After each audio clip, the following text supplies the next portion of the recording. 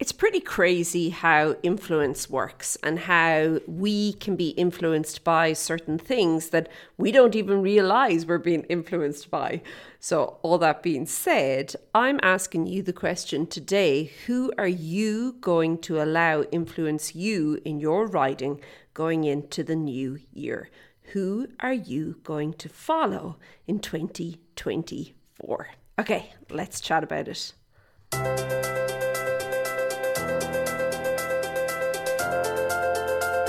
Hey there, and welcome to the Daily Strides podcast. My name is Lorna Leeson. I'm an equestrian trainer and coach, and I work with riders from all over the world to help them have better conversations with their horse, but also understand things a little bit better. And today I'd like to help you to set your new year up for you and your horse.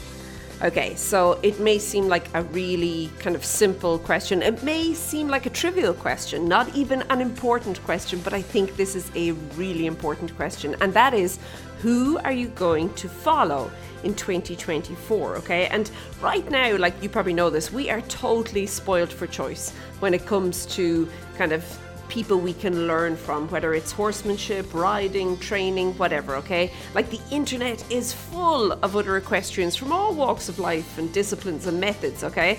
And that is fantastic. It's amazing. It's brilliant, okay? It's such an opportunity. And I think definitely one that we should be using and we should be availing of.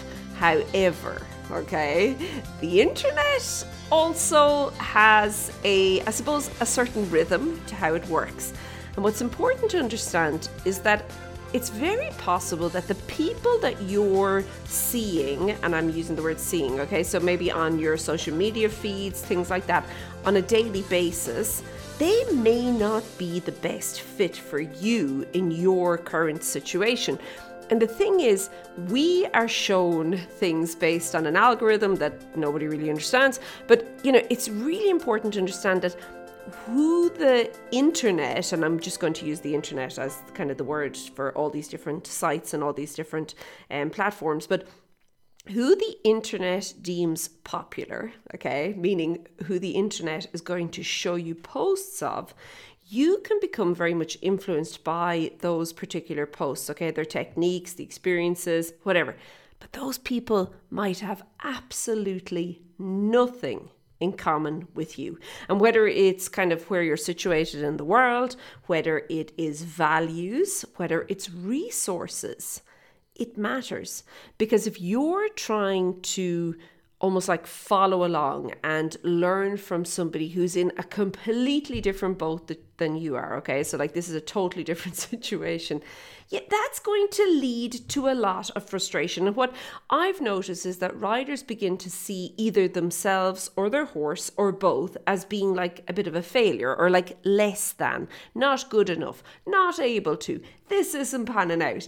And what's really, really irritating and what kind of gets to me here is that nothing could be further from the truth. What's really going on is that the person they're trying to, I suppose, aspire to be like has absolutely nothing in common with them. And they're not in the same boat. They're not in the same situation.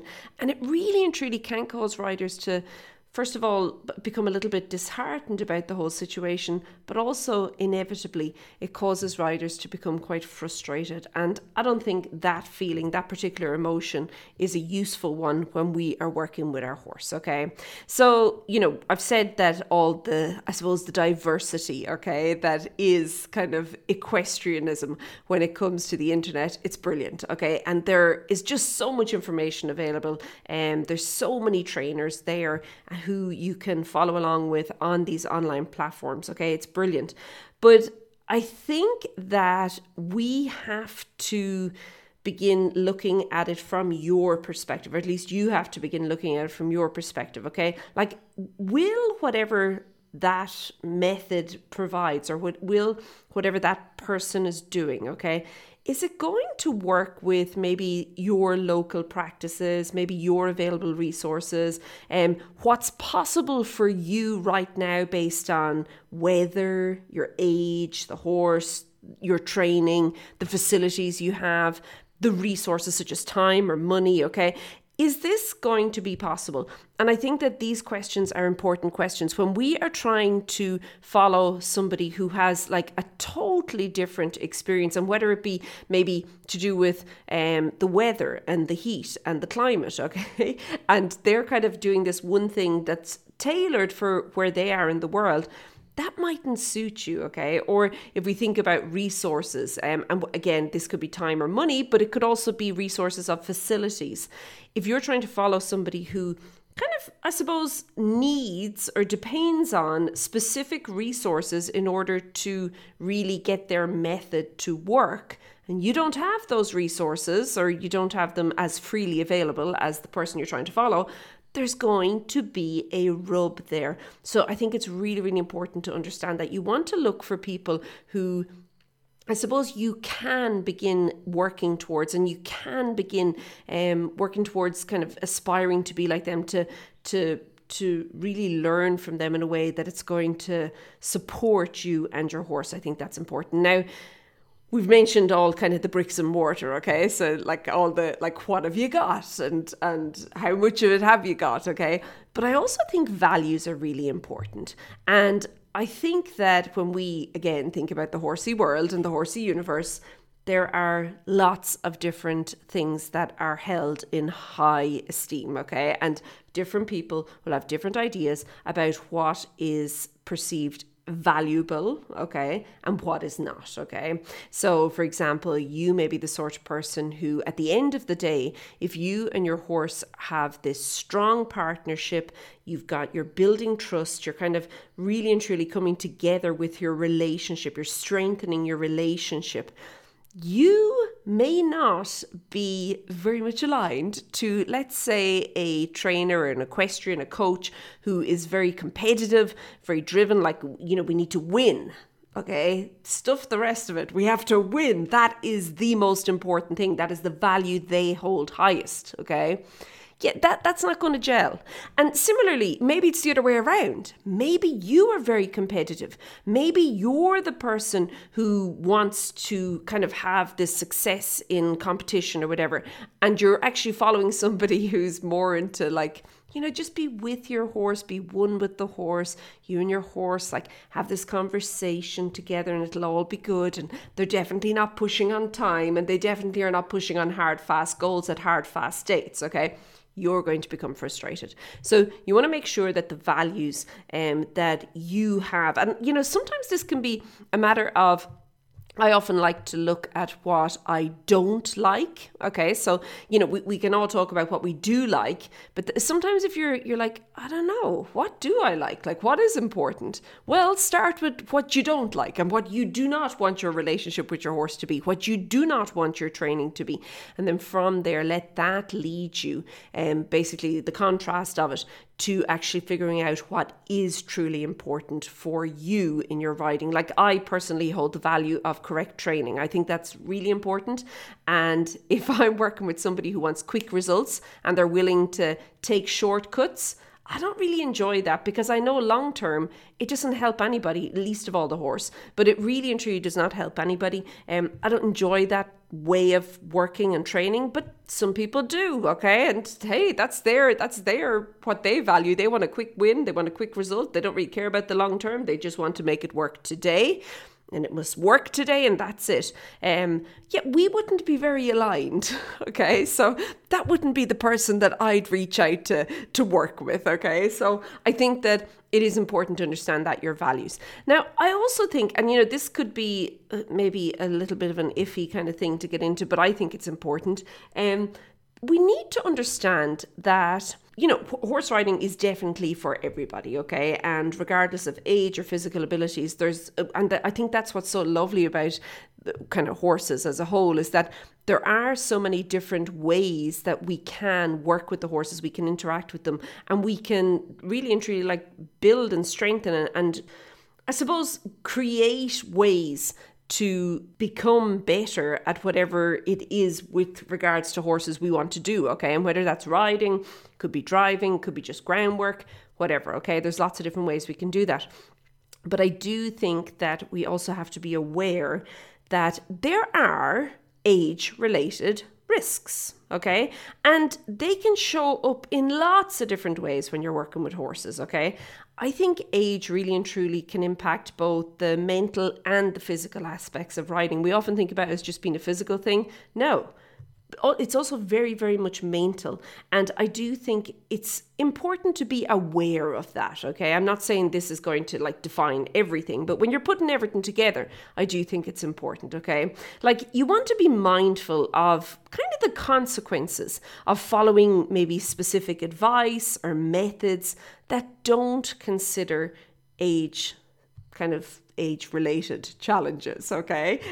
I think that's important. Now, for younger riders, where I often see this show up, is that they really and truly want the quick win. They want to push the boundary. They want to get there, okay? And what can often happen is, firstly, we end up in the situation I just said, where there's like huge gaps in either the rider's training or the horse's training, okay? So they got the result, but they maybe didn't get it by building a strong foundation, okay? Now, the other thing that can happen there is it's kind of overtraining. It can lead to injuries. It can even lead to burnout. Like the horse just gets sour, it's fed up, or the rider becomes really sour, okay? But I do find that, and of course this is not, I'm not painting everyone with the one brush, obviously, but usually with younger riders, this can be the challenge, okay? Or a challenge that is age related. Now, obviously, if we go very young, we're talking about coordination issues. There's lots of things going on there as well. And then if we go the other end, which would be maybe a more mature rider, okay, they, I think, sometimes can have more responsibilities, more commitments that needs to be addressed, first of all, if they're going to create some sort of a training plan or a riding plan. But also then those things play on the back of your mind, like you're thinking to yourself, hold on now, I can't fall off and break my leg. Who's going to drive the children to school? Okay, like that is a very valid and real concern here, okay? And then if we go further, it could be, hold on now, if I do fall off and break something, how long is it going to take to heal, okay? So, obviously different ages have different challenges, but I think that when you're following somebody online, it is important to make sure that the person you're following is considering that when they're giving you different ideas and methods and kind of different, things that you can try with your horse, okay? I do think that that's really, really, really important as well. Now, the final thing that I want to talk about here is how you can begin sometimes to feel stuck with your riding. And what I've noticed a lot is that sometimes this is down to, and a lot of the time, this is down to actually taking advice or following the wrong person, okay? Because it impacts the confidence, okay? Like we've already spoken about how it really and truly is mental and physical, okay? But, we sometimes forget about the mental part. And mindset is really what makes all the difference when it comes to riding and training horses, okay? And when you find yourself following advice that doesn't really, can we say, resonate, okay, with you, you're like, I don't know, okay? But you keep going because you're like, no, well, okay, this person's getting amazing results. I want the results this person has. So I'm going to keep doing it. I'm going to push on here, like crack on, hack on, keep going.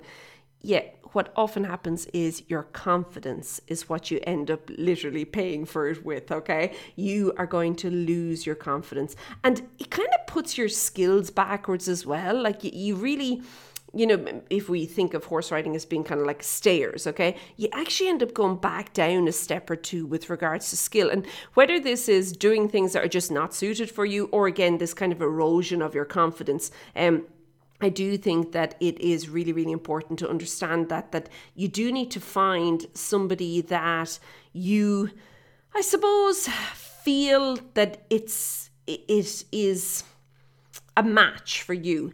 And then also be able to recognize where things are not a match. And instead of just pushing on now, obviously I do think that, and I speak about it a lot on the podcast, okay? There is a certain mental discomfort when we do something new. This is not what I'm talking about. I'm talking about like this really goes against what you really feel like. For example, if you do not agree with using whips or sticks, but the person that you're working with or the person you're following, okay, is like a real stickler for the old stick, okay, or whatever. Yeah, that's going to rub up against you. And I tell you, at the end of the day, you're going to start thinking, no, you know what? If this is the only way I can get this, well, it's not worth getting. And that's what you have to keep in mind. there's never just one way to get something, okay? When we're talking with horses, there's always different ways. There's always different routes you can travel. There's always different ways you can explore.